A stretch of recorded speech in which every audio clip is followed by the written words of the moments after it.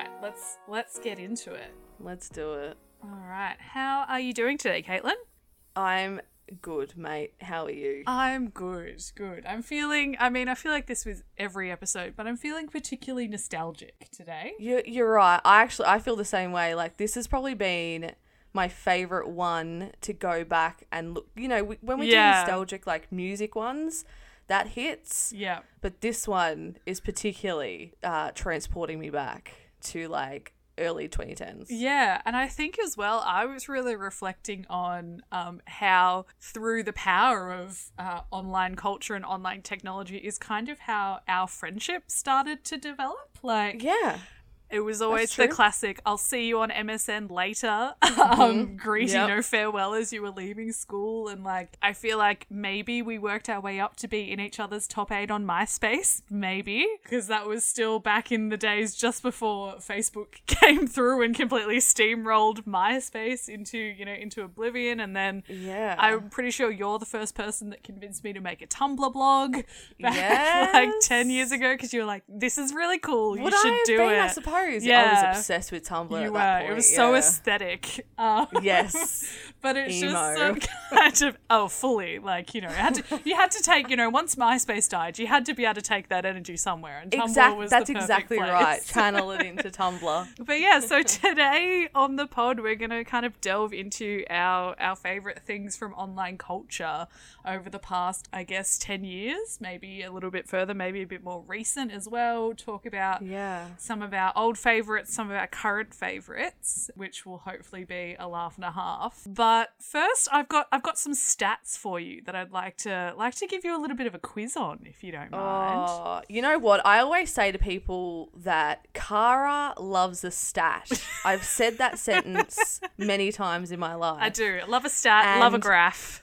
Yeah, so hit me. What have you got? All right. So, how many billions of views do you think the most viewed YouTube video has? I have no idea. I would say it's got to be more, because I think the video you're talking about overtook Bieber. It did, correct. Okay. I would say, because of the nature of it, I would say like 400 billion. No, it's 8.7, but I appreciate how... Oh, sorry. Oh, you said... Oh, because when you said 400 million... Hang on. It's 8.74 billion views on Baby Shark, and I'm going to say it so you can insert the clip and get it stuck in everyone's head. Yeah, let's do that. I love that. I meant to say 400... What did I say? 400 billion? I meant to say 400 million. Oh, okay, right. I'm way off. Either That's way, crazy. you were still so it's in the billions. It's in the billions. So the top 30... most viewed YouTube videos are all in the billions. Wow. The 30th most viewed video is Axel F by Crazy Frog. How's that for nostalgia? God.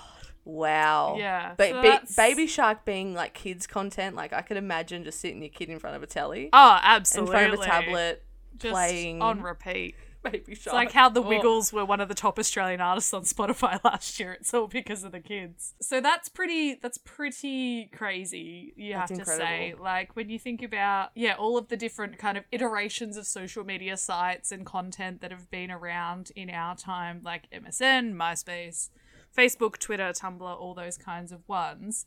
One that was like a personal favorite of mine at the time, which has since died and kind of been revived in almost a different form, was Vine, which was short videos. It was like 6-second looping videos, so you only had really minimal time to make your impact, and it kind of spawned this whole generation of like internet memes, I guess. Yeah. Internet video memes for the first time. How many active users do you think Vine had at its peak?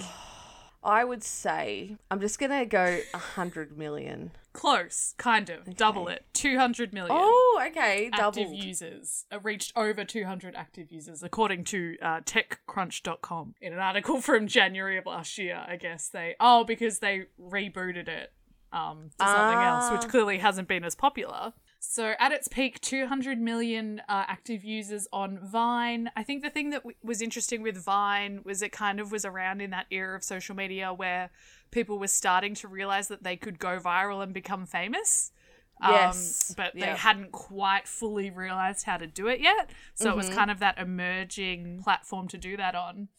On the other hand, TikTok which used to be Musical.ly and then was rebranded as TikTok. It was the 5th most downloaded app of 2019 and it was the number 1 downloaded app of 2020. Similar kind of thing where you could, at the start, only upload short videos. Now you can do up to 60 seconds. So they've kind of really adapted and changed it based on the user profiles. But how many monthly active users do you think TikTok has? It's more than Vine, I'll tell you that. Significantly more? Yes. Oh, gosh. I'm going to say upwards to 1 billion. So let's say 800 It's million. 689 million. It's like 3 times the size of Vine and then some. TikTok has had such a huge emergence probably because of the pandemic, like people being at home. Yeah, absolutely. Getting on, everyone loves, and memes. It's the meme. Yeah, it is culture, the new meme. it? Like the TikTok trend is the new meme. Absolutely. And it's just, and it's also that sort of accessible thing where you have, the famous TikTokers who live in houses together in LA and do all that kind of, traditional creator collabs, but the same trends can be done by everyday people and they can go viral, which is kind of fun, I think. But I know TikTok also has lots of problems with it, but for the most part, it's pretty fun. Yeah, I think, some of those stats are incredibly insane. Social media, with all of its, qualms and issues, which are many and varied, has brought a lot of people together, like across continents. I myself have made a lot of online friends through various ones of these platforms. More recently on Tumblr through sort of the 5 Sauce fandom, but also, through a podcast, an American podcast. Almost 10 years ago, I befriended my friend Sarah, who lives in Canada, and we still talk like most days. So it's kind of crazy that, through having that thing in common, whether that be creators or trends or memes or content, you can really bond with people. Obviously, stranger danger. Don't send money to people you don't know, etc. But for the most part, because we've grown up in this generation, I guess we were sort of the first generation to, as teens, have these profiles and have this presence online and kind of this readily available stream of content. Like we didn't have to wait for we did have to wait for our favourite show to be on the TV, but we could also log on to YouTube, or in my case, spend an entire day waiting for a 3-minute YouTube video to load on dial-up internet because we didn't get broadband until I was in like year 9. It was the worst. But anyway, first world problems. But yeah, I don't know. I feel like it's definitely an area that we've sort of touched on here and there, but definitely deserved its own episode for sure. Yeah, and like you said, we bonded over a lot of these people that we're going to talk about today, and there are so many sort of to chat about. Should we get into it? Yeah, I reckon you should kick us off with your first choice. Okay. All right. Well, my first one, we're going to do a top 3 of like our sort of main creators, I guess, that we've enjoyed in the years gone by, and most of them currently too that we still follow. And then we've got some honourable mentions, and then maybe we'll go into some of the new things that we're watching, listening to, and all of that. So the first one I have on my list is Rhett and Link, probably known as Good Mythical Morning. Mm-hmm. They started their, I guess, YouTube journey posting musical comedy songs. I think it's like 14 years ago. Amazing. And them together celebrated just the other day 37 years of friendship. So their journey is so interesting because they are best friends from like childhood, then creating a business or creating a YouTube channel that turned into a business that has now turned into like a multimedia company.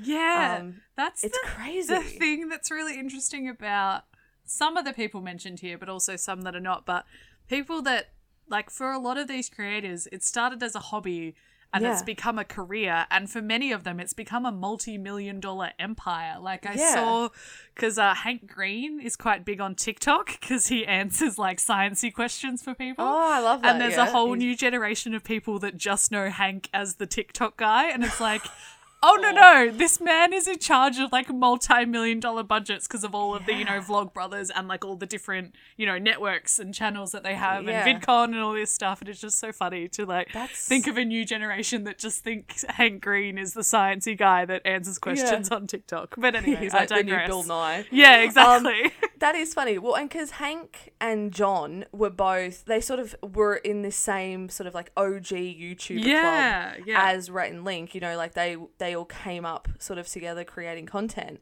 And I probably started watching Rhett and Link about 12 years ago, maybe. Mm-hmm. So we're in that sort of like, decade-ish sort of time frame that we're talking about here. They did a YouTube competition called Supernote, which was where they got people to upload videos onto YouTube, seeing who could hit the highest and longest note, like musical note. It's like that early engagement era of YouTube where people were like, do a video response. You know, sort of thing. Oh my God, video responses. Right. I know. It's honestly what like a time. Going back and thinking now about that stuff. Now you just hit a button on TikTok and go duet. It must be so much easier now. I know. Than having to upload completely new content. Yeah. But then anyway, from there, I sort of followed their daily show called Good Morning Chia Lincoln. Mm-hmm. That was where it evolved into Good Mythical Morning. And then I've been watching GMM ever since. Going through uni, it was what I would watch every single day. They did a video a day plus a Good Mythical more. So it was like 2 videos a day, every weekday. And I think when people back then were uploading content every single day, which was how you sort of got onto a trending page. Or how you worked the algorithm. Daily vlogging was such a huge thing. Yeah, the daily vlogging. Oh my God, the daily vloggers. Yeah, I don't really watch Good Mythical Morning as much anymore. Like I'll watch maybe like a couple of videos a week. Yeah. But I'm an avid listener of Ear Biscuits, which is their podcast. Where they're a little bit more candid, and I've learned so much about their life and their journey and their creative journey, and it's been really great watching their content and art evolve over the years. But yeah, I love their podcast. It's funny how like they could have such a structured show. Yeah. Where you know them and their characters, you know. But then they sort of strip that back into a podcast. I love that so many of these people that we're going to talk about do podcasts now. You feel more connected. Well, I guess it's that thing, and it's, you know, there's a whole other like sociological, parasocial relationships between fans and artists that we could delve into. Yeah. But it really is fascinating to me. And obviously, you know, these, I guess, influencers, for want of a better word, creators, maybe is a better word, are curated brand personalities. Like what we see online isn't all of them, but it's really fascinating and quite impressive, to be honest, that, like you were saying, Rhett and Link are 14 years into a career on the internet, and same with the Vlogbrothers and a few of the other people that we'll talk about have been online for 10 plus years, and they're still finding ways to engage not only like existing fans but new fans and new audiences by trying out, like, you know, everyone's got a podcast these days, but like the fact that they can still do it and make it unique and interesting for someone like you who has watched them, you know, for the better part of 10 years. Like it's very impressive. It's also, it's fascinating. And I think about like that need with being an online creator to have to adapt, like have to move with your audience and with the way that their user habits are changing, because if you don't, then you'll be left behind. Like that's what happened to MySpace, right? Yeah, exactly. And I think for them, it's like their audience was younger probably, and they came into YouTube in their 30s, I think. Yeah. So, you know, at the time they felt like they were older than like some of the younger, obviously, creators coming through. But I think because their fan base and their, you know, their supporters and subscribers and whatever, and they're growing up, and I was growing up, and the show may not relate to me as much anymore as when I was like 18 or 17 or whatever. And so going and listening to their podcast, and they did like this really great series on their, I don't know if it was on their main channel. I think it was part of Good Mythical Morning. Yeah. Where they went back to their hometown because they're from like a rural town in North Carolina. And so their upbringing and stories from their childhood reminds me a lot of the things that I did as a kid. You know, riding around on your bike and making your own fun and that sort of thing. And it was cool, like seeing them go back to that, and it's just learning more about them. But like I said, I never miss an Ear Biscuits, and they're doing a new scripted podcast called Ronstadt, which that's a whole new medium as well. You know how audiobooks have been so popular. I guess it's like the radio plays they used to do back in the day. But no, I think it's also really kind of fun to see, or to acknowledge, maybe for better or for worse, depending on who it is we're talking about. But through the power of social media and I guess the income that people have been able to make for themselves, they have been able to, you know, move out of their small towns and really establish themselves and make their dreams come true, I suppose, which is interesting. There's a lot about their story that obviously we can't get into today, but it's just like the fact that they came from there and just put everything on the line to move out to Los Angeles to do a like a show, Yeah. a network TV show, and YouTube was their backup plan kind of thing, or like something that they were doing on the side that they were enjoying, has turned into what is now their company and their business. They're CEOs of a company. Yeah. All of the YouTubers that like created their companies and networks and then sold them to Disney for like $100 million. Yes. Oh my It's just like a whole thing. Let's go into your first one, as I'm interested to hear you talk about the wonderful Carrie Hope. Yes. So Carrie is someone that this is going to sound really weird, but that I've followed online. I promise I'm not a stalker, but since the MySpace days, which is wild. So we're talking like 2007? I was introduced to Carrie via the fact that she is the younger sister of one of the members of one of my favourite bands, McFly, and stumbled across her on MySpace, where she was still in high school at the time, so same as me. She's only 2 years older than us, and she was posting like videos of her singing covers and that kind of thing, because she's an amazing vocalist. And from there, she kind of stepped into the world of YouTube and started documenting, like still doing covers and that kind of thing, which were really, I guess, on trend at the time, as it were. But she used YouTube to kind of document parts of her life as her career was evolving. So she had been on the West End as a child actor in, I believe, in Mary Poppins and Chitty Chitty Bang Bang. And ever since then had dreamed of, and Les Mis as well, I think because she's the only person to have, or one of the few to have played a character as a child and an adult in Les Mis. That's like one of the records that she holds. But yeah, I remember like her documenting her getting her first West End role as an adult, which was in Les Mis, and kind of she uses the platform to still, communicate her music and talk about, she's a published author now, like she writes these amazing fantasy books, but also she uses YouTube to kind of give you an insight into her life as a musical theatre actress. So every sort of major show she's been in or tour that she's been on, she's documented through a different vlog series, which I find really fascinating, because that's the kind of thing, like movies and that kind of stuff will often get behind the scenes content, but the world of sort of stage and musicals, you really don't get a lot. So it's kind of a really interesting perspective. So she's done it for like the Addams Family, for Heathers, and she's now doing it. She's about to originate the role of Cinderella in the West End, which is an Andrew Lloyd Webber musical, which is really crazy to think that the person I was watching on MySpace like is that more the one than that 10 Emerald years Fennell ago. Yeah, she's in? written part of the book, I think, for that, which is really cool. But Carrie has always kind of, she's definitely evolved as a human, as we all have over that time, but it's been really interesting because she's always tried to have her online brand as like really quite positive, but also quite honest and that kind of thing. I remember back when I was at uni, I ran a little WordPress blog where I used to actually write a lot about online content, and I had people do guest columns and all that kind of stuff. Caitlin did a guest column that resulted in my blog's top search term being Nile Whore and Ass for the next 3 years. But anyway, that's a story for another day. That's got to be my next tattoo. I wrote a post about Carrie one day, just like talking about how much I loved her, and she tweeted it. Like, I didn't tag her in it. She must have been like, I didn't have Twitter at the time, so I couldn't reply to her, but I wonder how she found it. Yeah, I think she must have Googled herself, maybe, or possibly, because I didn't realize, because it happened with something else where I linked to someone else's website in my post and they found it because they got an alert from their website to say that someone had visited their website from my link. So maybe that kind of thing as well. Maybe, yeah. She's How just, cool. like, I think it's really quite cool to have been able to watch the evolution of this person in their career and in their artistry, to go from, like getting her first West End role to all the way through to now, like, originating a role and being so established. And I find the way that she uses the platform to document, certain parts of her life that she feels comfortable sharing, which is, and I'm sure, it probably does a bit for publicity of the show, to be able to, it's kind of something unique that she can bring to it.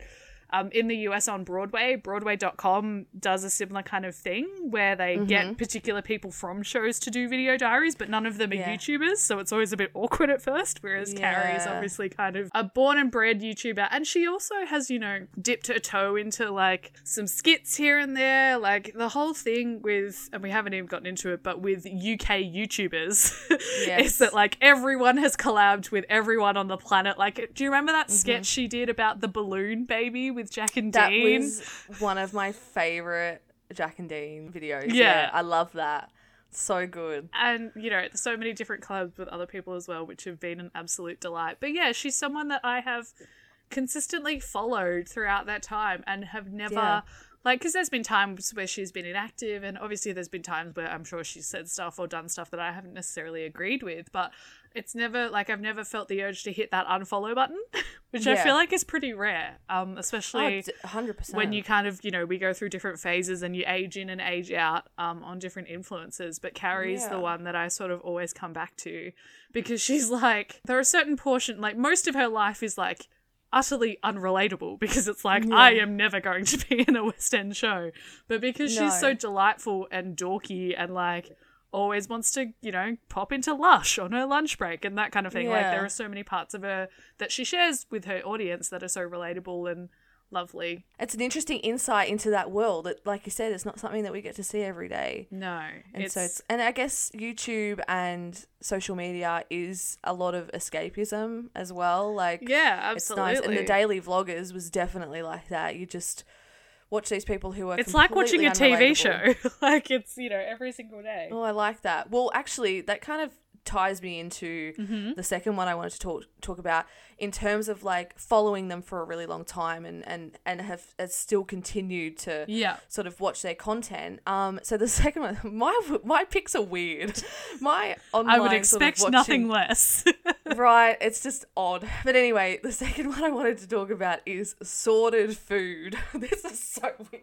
Now that I'm saying it out loud, I'm like, why am I? Anyway, I love sorted food, so I shouldn't laugh at myself. But this is just the habits of someone who's completely random. But anyway, so sorted food is a cooking show where a group of friends make videos.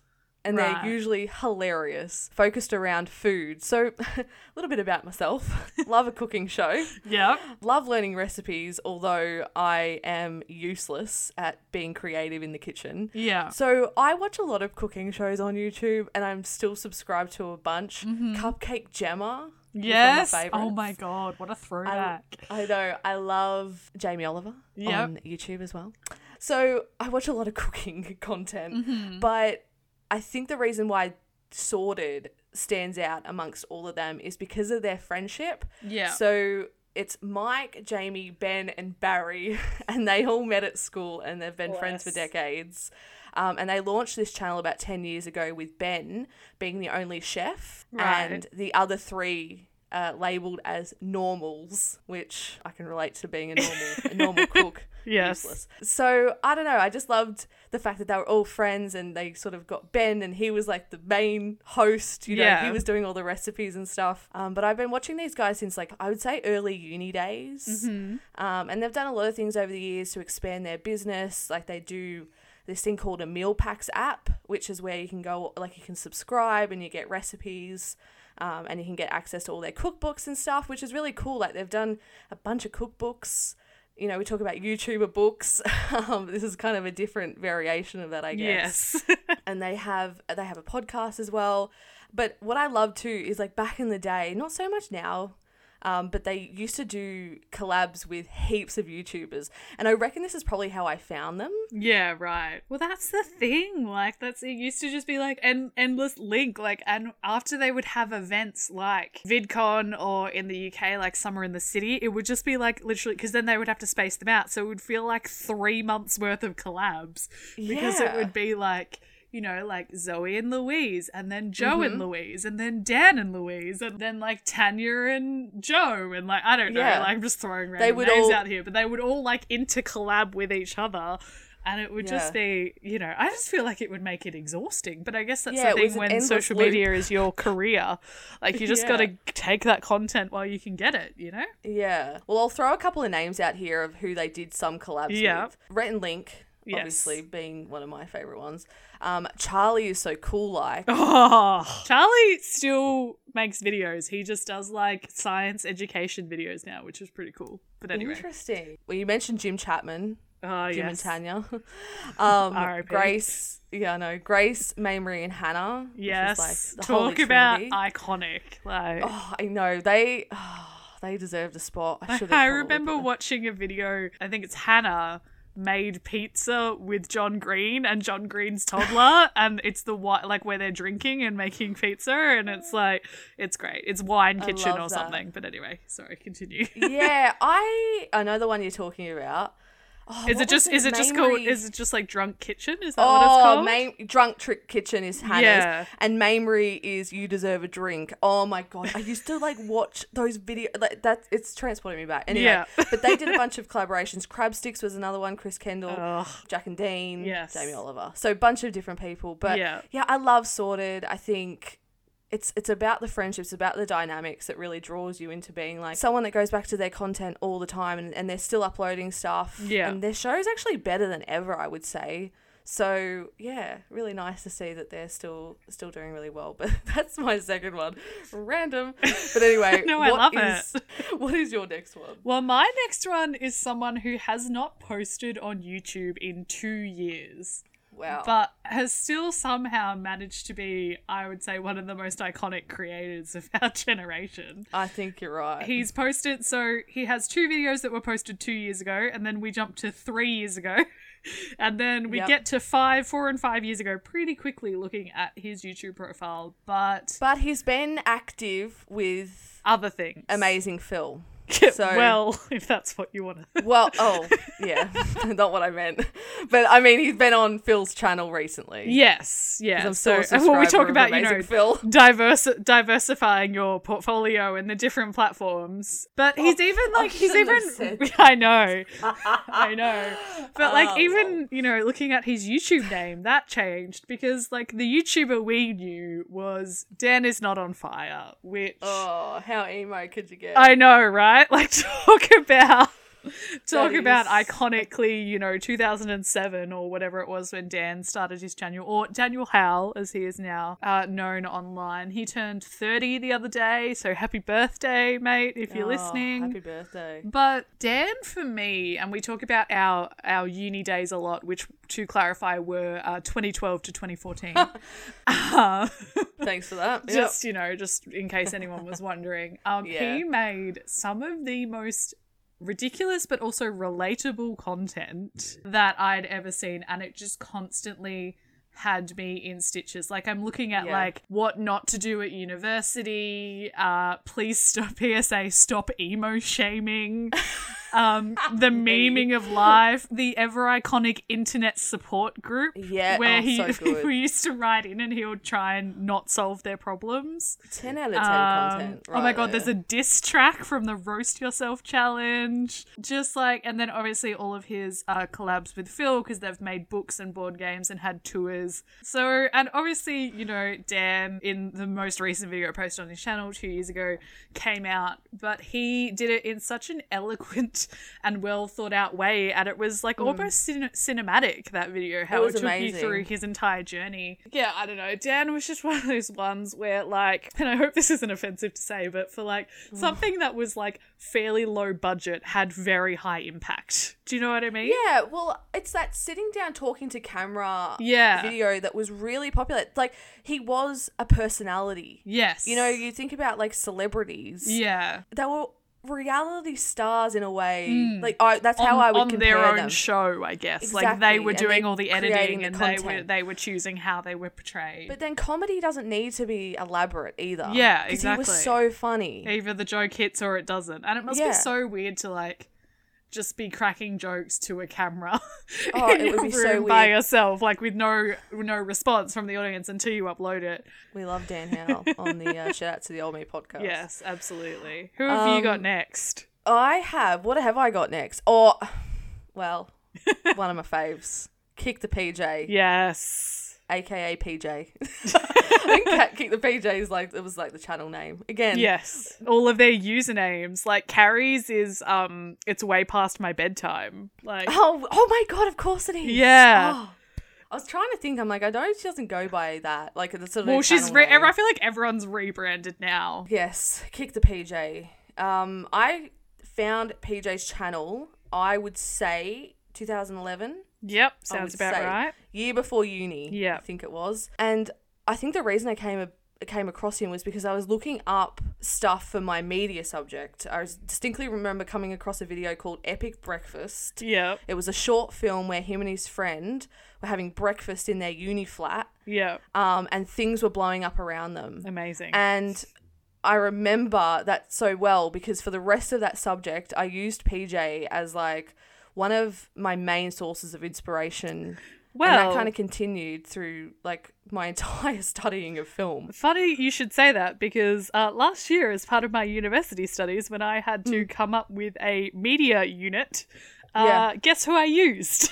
I'm going to say PJ. PJ, and specifically the music videos he directed for Dodie, as well as some of his other work. Yeah. So it was a whole fun little YouTuber thing, and it also got me thinking, I was like, if I taught this to students now who were all born in like 2006, will they even know who these people are?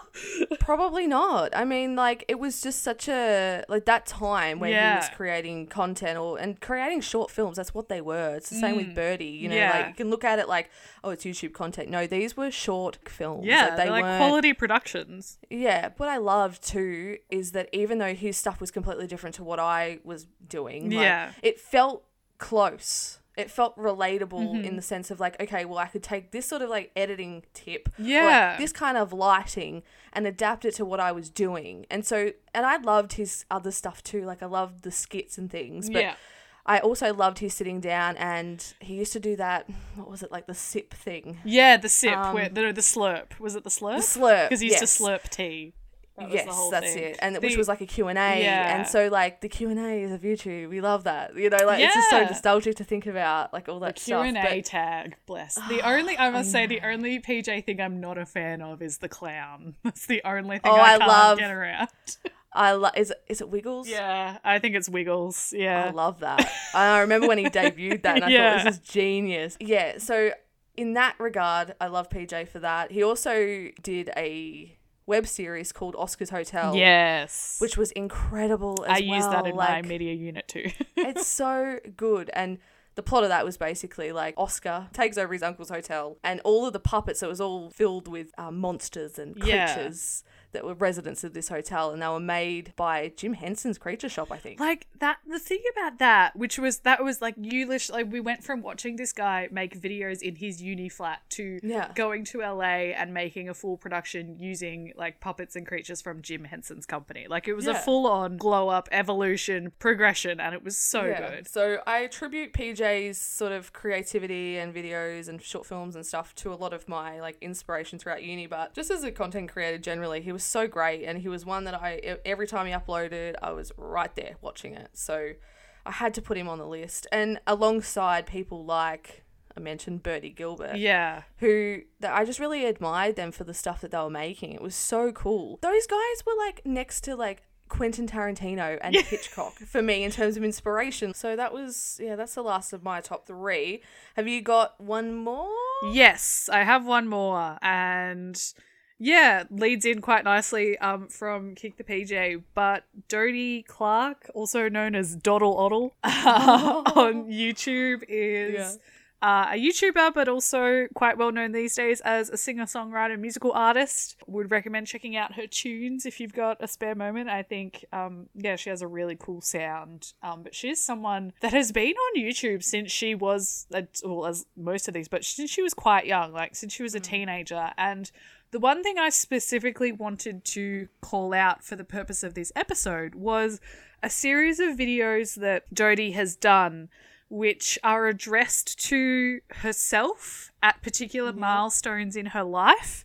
And then when she gets to those milestones, she reacts to the videos. So she kind of uses YouTube as a bit of a time capsule, which is really, really interesting. She did 5 years ago, she did Dear 25-Year-Old Me. So then this year, I think Musical Bethan has done a very similar thing. I wasn't going to say. I'm not sure who did it first, but Bethan's... different people? No, they've both done it. So shout out to Musical Bethan as well, because I know she did this. I can't remember if she did it first. Dodie has responded most recently, so that's why Dodie was top of mind for me. Yeah. But she did Dear 25-Year-Old Me, and she's replied to her 20-year-old self, which I just think is just a really cool way to use YouTube. But yeah, Bethan did a similar thing. I think she did, when she was 16, she did Dear 18-year-old, and when she was 18, she did Dear 21-year-old, like that kind of thing, which is also really cool, and I would recommend checking those out, because especially really for like both those of those, for Bethan and for Dodie, that they were moving through establishing music careers. So they're like, oh, I hope by this point you've done this, and they have, or they've done even more than that, which is just really cool to see. And I think it's because with all these channels, like, you know, on Dan's channel, you can go back like 10 years or whatever. So it's kind of a time capsule within itself, the internet, I guess, and YouTube especially. But I thought it was a really cool use of the platform to actively describe your life and who you are and what you were going through at that point in time, and then revisit it. Love Dodie, but also love, that format. And Bethan as well. Should give a shout out to Bethan, because I think maybe she did the trend first, but it's always so hard to know with the internet where things started. I have no idea. But as soon as you said what you were describing, I was like, what is her name? With YouTubers, there were so many like similar YouTubers as well. Like obviously very different and unique, but also like I'm pretty sure like Bethan and Dodie have collabed over the years, because they were, you know, I would say so. The YouTube ukulele musicians of the time. But that is the end of my top 3. So amazing. Do you want to hit us with some honorable mentions that we can whiz through, and then we'll do some new stuff? Absolutely, I will, and I'll tag off the end of yours. Yep. And talk about Jack and Dean, because I think they're an interesting sort of one to look back on, because their earliest video on their YouTube is 12 years ago. Yeah, right. I don't know if they were making content before that. You know how like you go back and you're like, hang on, I thought they had more videos than this. And they've obviously gone and done definitely been some selective. And we're talking about Birdie. Like he definitely went through a stage where he just deleted everything off his channel, because he's like, and you know I'm a serious filmmaker now, which is fair enough. Well, I wiped my Facebook not long ago, so absolutely. I get it. Anyway, so 12 years ago, which is still a really long time ago regardless. And their videos were comedy skits. Yes. And short films, really, really funny stuff, and really well done too. Like it was very, you could tell early on what their sort of tone was going to be throughout their sort of filmmaking. I guess. And like because they did a series, didn't they, as well? Jack and Dean of All Trades. Yeah. So love that. Again, they really inspired what I wanted to do in terms of like doing short films and things like that, and actually sit down and write stuff, because I'm not much of a writer. But I've stalked Jack onto his sort of solo channel. Yeah. And I really love his movie reviews. I'm a big like filmy type of person. Like I always want to know everyone's opinion. I listen to his podcast with Mark Kermode, which is so good. It's a film podcast, and he's doing another sort of podcast as well at the moment, I think. So that's really good. I can't remember what that's called, but oh my god, I've just had, sorry, this is gonna completely interrupt your train of thought, but do you remember the YouTube quiz show that Crabsticks hosted? Oh, briefly. It only ever had like 2 episodes. Anyway, it was iconic. Jack and Dean were both on it at one point. I just suddenly remembered that it existed. I do remember it, and I remember thinking this is going to be really good. Yeah, and I don't think, because if they didn't do any more than that. Yeah, it was like becoming YouTube 2. Like it just never went anywhere. But anyway. Never happened.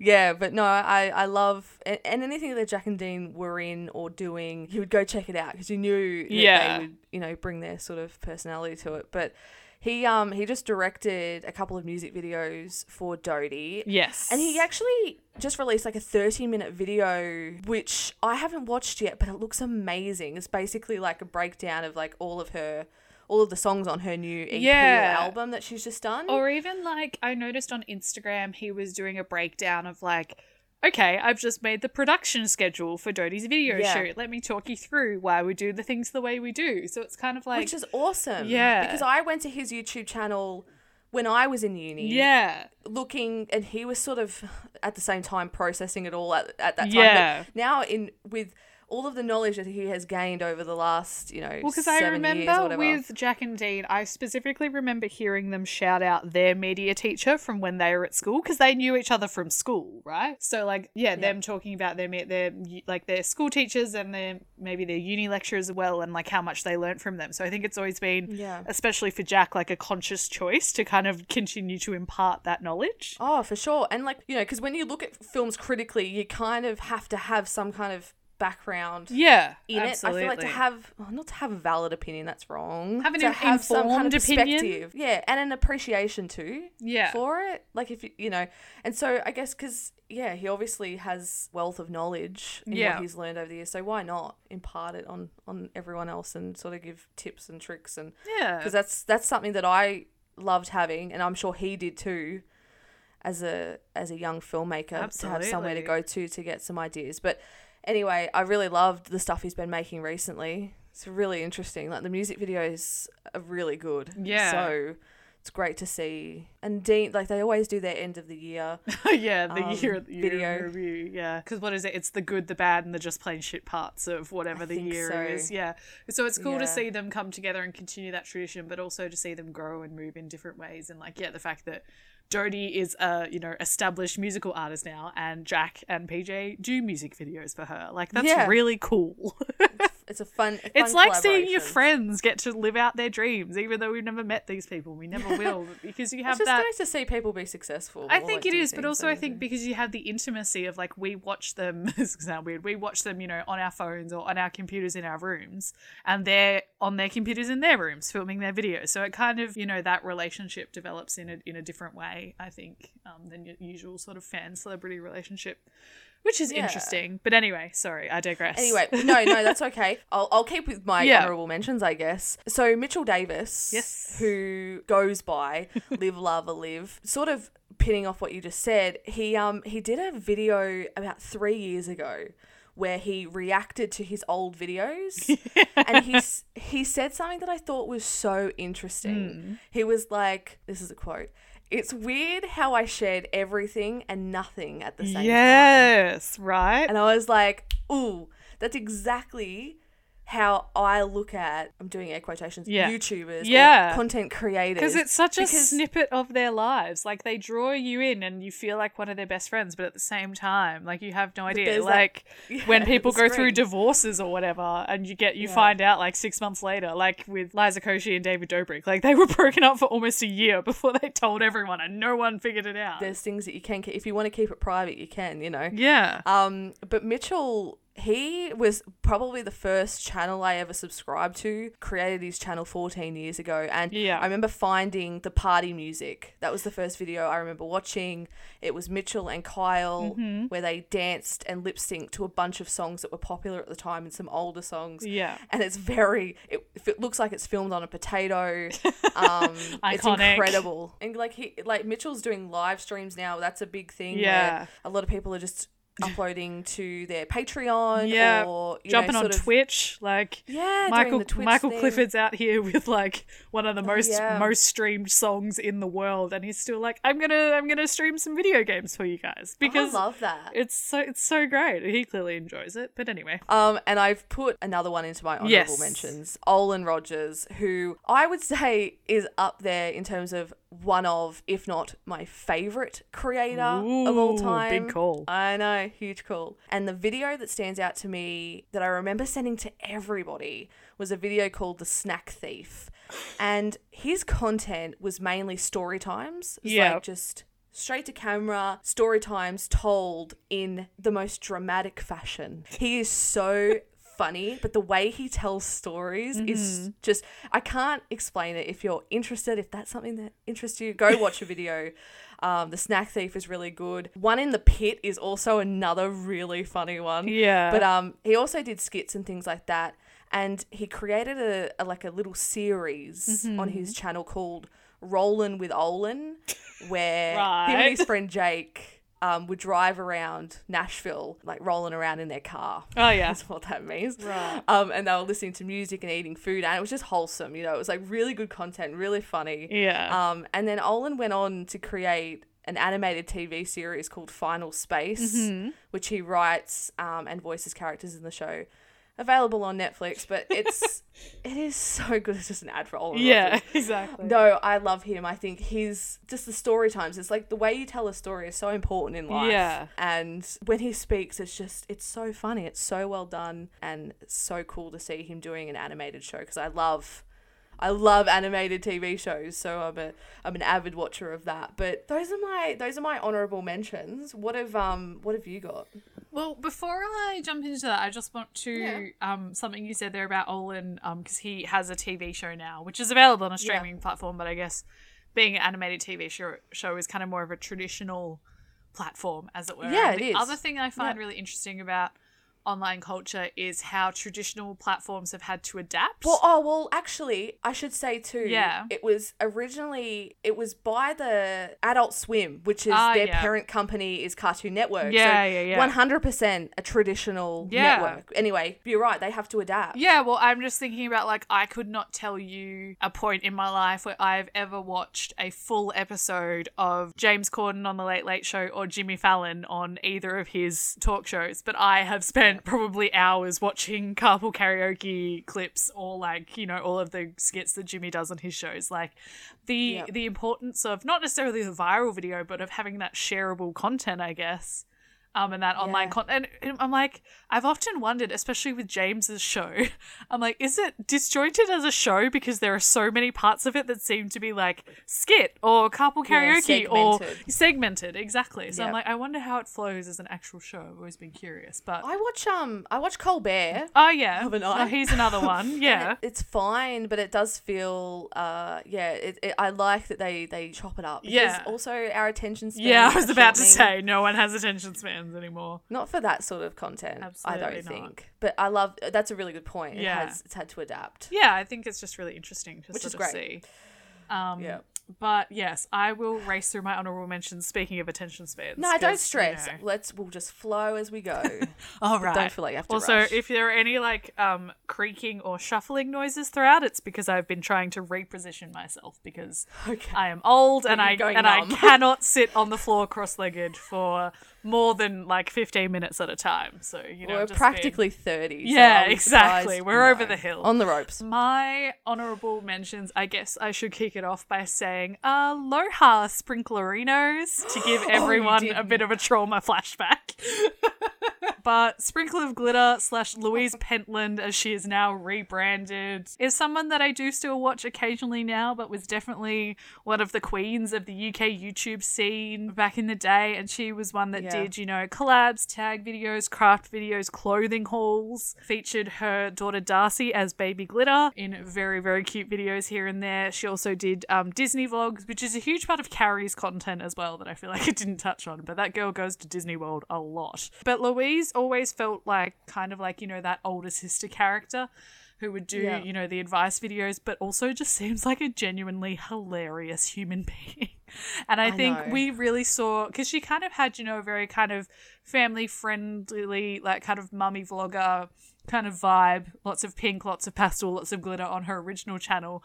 But then she would do collabs with Dan or she would do collabs with Jack. And I feel like that is when we would really see the true Louise come to the surface. I actually came across one of her videos on IGTV. Yes. And it was her basically explaining that she wasn't a Fitbit partner. Yeah, so because like, she, fair enough. Again, like talking about relatable, hilarious content, like she posted a video or like a post about the fact that she'd bought a Fitbit because she wanted to get a bit more active. And then all of these people accused her of not being transparent about her sponsorship. Because that is one thing that she has been really good at from the start, is having that extra, like almost like overboard level of transparency when it comes to sponsorships and advertising, which a lot of creators struggle with. Like she, to the point, will where, because I still follow her now, like on stories, if she posts like, you know, an outfit or like something, she would be like, I worked with this brand in the past, but I'm not being paid to make this specific post, or like they gifted this to me, or that. Like she's like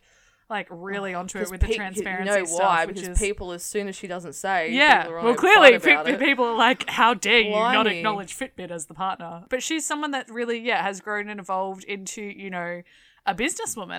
You're also talking about a woman who was kind of like married and pregnant, fairly straight out of university, got made redundant from her job and started a blog, which is where she became friends with Zoella, and then made a YouTube video because she was looking for a hobby. And now, you know, 10 years later, has 2 children, lives in a house that she bought with money from YouTube, has over 1 million of subscribers, like has been invited to meet the Pope, has spoken like on UN panels, on Facebook panels. But she's also someone that, like with the IGTVs and that kind of stuff, is always trying new things. She's just which I think is really interesting. Yeah, and another of my honorable mentions that relates very strongly to Louise is Bits and Clips, who has rebranded and is now known as Marie That's Me, who is a lady called Marie who lives in Seattle, and she's best friends with Louise. They met on YouTube. We got to see them meet for the first time in person via a vlog, which is incredible. They have daughters that are the same age, their eldest daughters, but Marie's content is really just kind of like homey and adorable. She just had her fourth baby, which is incredible. I know like family vloggers are like a whole other kettle of fish that we won't get into, but it's really cool to see. Like, I think for Marie, YouTube has remained a hobby. So she's very selective about what she puts together and what she sort of documents. And she does use it as kind of a way to document her life, to be able to show her kids, you know, when they grow up. Like, it's really, really interesting. Yeah. And she's been through a lot of traumatic things in her life with losing her parents and that kind of stuff. But she always tends to have a really refreshing honesty, but also optimism. She's someone that like goes like super extra with her kids' birthday decorations and stuff, but it's because she makes them all herself, like, you know, like that kind of thing. So it was kind of that like, it was kind of that fun little combination of like, yes, she's, you know, a creator with thousands of followers and that kind of thing, but she's still a really normal human. And she's living a very relatable life, and she's also very similar to Louise, very funny, very sharp, very quick-witted. It's important, I think, for YouTube personality. So a lot of their videos together are also great, and like they've taken the kids to Disney together, and that's so cute.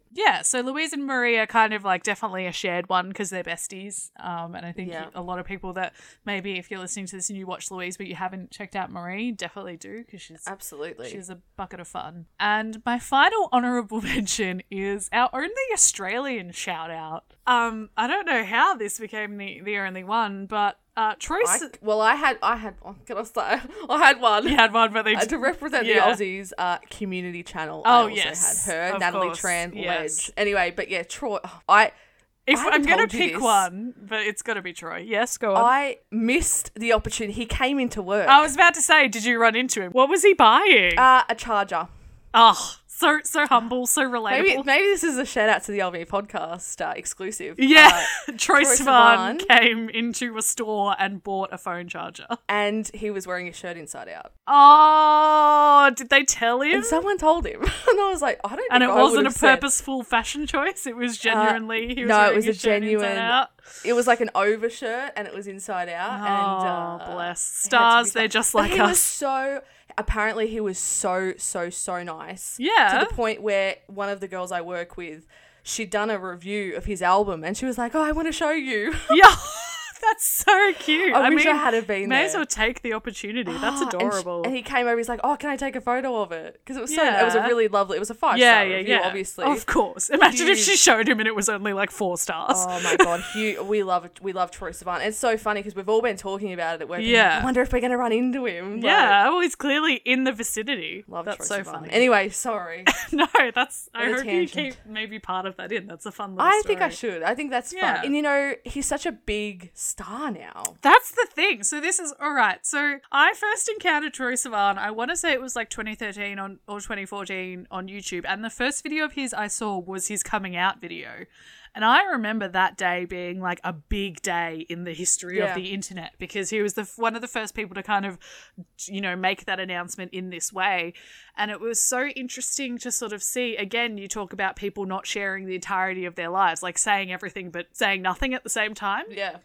And I think that was a really great example of that. And that was kind of the first time when people realized that, like, these YouTubers that you felt that you knew everything about, you didn't actually know everything about. And that was fine. But it was just really sort of fascinating to see that unfold. And Troy was always, you know, at VidCon and that kind of thing. I remember, like, all of his videos with, like, Tyler Oakley and also, you know, the rest of the UK YouTuber crew as well. Was, you know, really iconic, you know, YouTuber of the time. So many collabs whenever people visited Australia. Like, he did videos with them as well. He did some great skit content as well. And on the side had, you know, this acting career, just casually. And then also launched into one of the world's, like, definitely Australia's, if not one of the world's biggest pop stars. Yeah, like 100%. He is a superstar in my opinion. Absolutely. And like it's been but really it's because he's so like his music is so great. It's not like he's just it's not because of the platform he had. It's like absolutely the talent and the artistry and everything. And it's been really cool to sort of see. And again, we've talked a lot on this podcast about evolution and growth and all that kind of thing. Yeah. But with Troy, especially because he was Australian, he always felt, you know, like a friend, like someone we grew up with. So to see someone have that level of success and still, you know, be really nice is really great. But the other reason I wanted to mention Troy is because he actually, during the pandemic, mentioned something that I thought was really interesting. So he was back in Melbourne for a time and then flew back to LA for work purposes, and he vlogged the trip, which was so funny because it was like return of the YouTube Troy. But he talked about how he was launching, I'm not sure if it was an album or just maybe some singles when he was in Melbourne, and that was, you know, we were in lockdown, like we couldn't go anywhere. You definitely couldn't have, you know, people over to help you shoot content. And I just remember him like tweeting or posting a video or something being like, thank the Lord I was a YouTuber because I can do all this stuff myself. Like it's very low budget and like it's, you know, kind of dodgy, but it works for the purposes of producing, you know, promo images for albums or for singles and like video content and like all this kind of stuff. He just edited himself using his phone and a laptop. And I thought it was really cool to see even, you know, people that have all of that budget and resources at their scale. If there's one thing that this pandemic has shown is that a lot of people have been reduced to, you know, having to be incredibly resourceful. And it was really fun to sort of see him acknowledge the fact that the way he'd sort of emerged through YouTube was actually a real asset to his, you know, career, as it were. Future, yeah. Yeah, that was kind of an interesting little shout out. Yeah, no, I love Troye Sivan. I think, he's definitely someone that's so interesting to check in with. Yeah. Like, to see what he's up to, and because the music is so great. Yeah. But also, his creativity is incredible. Like, he's such a talent. Yeah. No, that was, had to give Troy a shout out as like an absolute icon of that YouTube era who basically reinvented themselves, because I'm sure there are many a person, I presume Troy's videos are all still up. I haven't actually looked, but I'm sure there is many a person that is a Troye Sivan music fan that has no idea about his YouTube past, as it were. Now, we do also have a couple of newbies, a couple of current things that we watch that we wanted to end the pod by giving a bit of a shout out to. So what have you got on your list? Well, I decided to put down a podcast medley because basically my time on the internet has kind of come to not an end, but I spend a lot of time now listening and watching podcasts, whether that's like an audio podcast or a video podcast. A lot of my time is doing that. Like that's what I mostly watch online now. Yeah. So the first podcast that I wanted to give a shout out to is H3 Podcast. I never knew of H3 before they turned into a podcast, which is interesting. Like they had a whole sort of YouTube journey before that. I didn't realize. They did. Yeah, they did. They used to do like reaction videos, and it was Ethan and Ela, but it was more scripted, more editing. Yeah. Edited sort of podcast video, sorry. Yeah, so and I started listening to their podcast about 4 years ago, and when they first started it was actually like they would have guests on most of the time. So they would have someone come in and Ethan and Ela would interview the guest, but now it's evolved into basically them and the crew, which the crew is just as great as Ethan and Ela at this point. Like they're just as part of the show as them. Yeah. And so they do a couple of different shows. They do Off the Rails, which is basically just Ethan talking about whatever he wants to. And then H3 After Dark, which I really love that they do a live stream every week, which is for the members. Like the members can like comment and sort of put their two bobs in. But I love that. It's really, it's another way of connecting to your audience. So I love that. And then the second one I wanted to mention was Trash Tuesday, which is formerly known as Bloodbath. Oh, yes. Lovely. Yeah. Which is a very recent addition to my podcast schedule. And so that's Annie Lederman, Esther Pavisky, and Kalila Kuhn. So Esther and Annie are stand-up comics. Yeah, right. And Kalila, who also hosts another podcast called Tiger Belly with her partner Bobby Lee. They're all sort of comedians, and it's just funny because I used to not be a massissive fan of stand-up. Yeah, I was about to say, like, whenever I've said, hey, let's go to the comedy festival, you've always been like, I don't really like stand-up. I've always been like a hard no. I don't think I've always been a really... But it's interesting, like, stand-up in different forms because... Of course, yeah. And, like, obviously when it's a podcast and they're interacting with each other, it's really different. But also, like, some of my favourite stand-up shows aren't funny. Like Daniel Sloss and like that kind of thing. Like he's like they're funny in parts, and like Hannah Gadsby and that kind of thing. But overall, it's much more of a like intellectually stimulating experience than it is funny. But anyway, I digress. But it's like I love their dynamic more. Yeah, absolutely. Because there's just like one person standing up on stage talking. Well, it's like when like if this podcast was one of us rather than the two of us. Ew! Boring. Remember when we entertained that idea? Yeah. And I was like, hell no. You have to have someone to vibe off, I think. Yeah, and that's what this podcast does so well. And the three of them are legends. And basically, it's just three chicks chatting about the raw realities of being women. Amazing. Not only like in the entertainment industry, but also just existing. Yeah, just in society. Yeah, just as you do. It is not family friendly at all. Okay, so, good disclaimer. But it's hilarious, and their dynamic is really special. I really love them. So that's I'm a podcast listener, watcher. I have a commute to work, so that it helps the time go by. And obviously Ear Biscuits, which I mentioned earlier. Yes. What about you? Yours, I don't know what this is. So we'll have to, I'll take it back to, so the band R5, who are no longer a band, who are the Lynch siblings plus one extra. So you've got Riker Lynch, who was also on Glee, Dancing with the Stars, Rocky, and Ross, who was most famously on Disney Channel in Austin Alley and Teen Beach Movie, and has also been in... He's played Jeffrey Dahmer, and he's also been in The Chilling Adventures of Sabrina. Rydell, the only sister, and then they also have another brother, Ryland, who was never in the band, but when I did see them live, he did a DJ set as the support act, so shout out to them. But anyway, Rydell, while they were on tour with R5 and that kind of thing, she started vlogging. So she used to do like tour vlogs and like the Swedish Candy Challenge or the Scottish Candy Challenge and like all those kinds of videos that you can do when you're traveling the world, you know? And sort of since the band stuff has died down and also, you know, during the pandemic, she has kind of focused more on that social media stuff and she has dedicated a lot more time to her YouTube channel. She posts like her family get together a lot, which probably during COVID wasn't ideal, but she has like this extended family. Like she's one of 5 siblings and then has all these cousins that also live locally, and she like just posts all these vlogs of like their get-togethers. Like they get together like every weekend and do like massive cookouts and like have game night and like poker night and like they have all these pets. I don't know. It's just kind of this like kind of family dynamic. But I guess most notably and most recently, she got married and had a baby, which obviously is lovely, but also if you're a YouTuber, that is content gold. Such is the world that we live in. But I don't know, I just find Rydell, like, she's really easy to watch. Like, she's pretty chill, she's pretty bubbly, like, you know, does a lot of videos with her brothers, which I'm sure really helps with the with the views and stuff. Of course, yeah. But anyway, so I just wanted to give Rydell a shout out because she's doing, you know, she's pretty chill, pretty fun. A lot of like going through the In-N-Out drive-through until they refused it. Like it's a mix of like those like trend videos as well as the vlogs. So it's kind of, you know, those balances which are fun. Flavor. Yeah, exactly. I like that. Yeah. Yeah. Well, geez, we have covered it.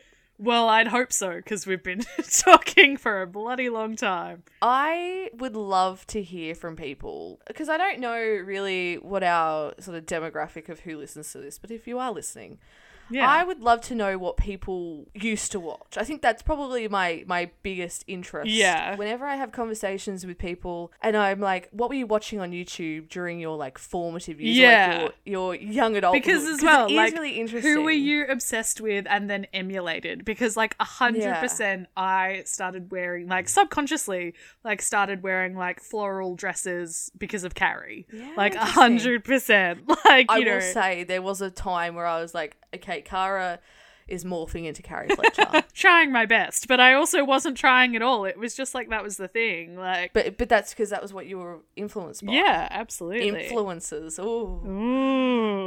Oh, it's all coming full circle. It is coming full circle. But that's what I'm interested in. I think there's something there, and that's kind of why we did this episode, was because it's fun to look back on the things that, you know, it's a nostalgia trip, but it's also like to see how we've evolved too in our watching of content. And it was fun to chat with you today, Clara. So I guess we want everyone to let us know in the comments about the creators that they either used to watch or still watch now. I would like to give a shout out to Lau, who contributed to our soundtracks episode from a couple of weeks ago. Did you see her comment? Yeah. Oh, the Twilight? Yes. Absolute solid shout out. Decode needs more love in the world, I feel like. So I'm right there with her. So if you would like to join the fun over on Instagram, you can find us at shoutoutoldme. If you feel so inclined, you can leave us a voice message over on Anchor, which is anchor.fm/shoutout to the old me. You can find us on Spotify and Apple Podcasts and leave us a review if you like. Share the podcast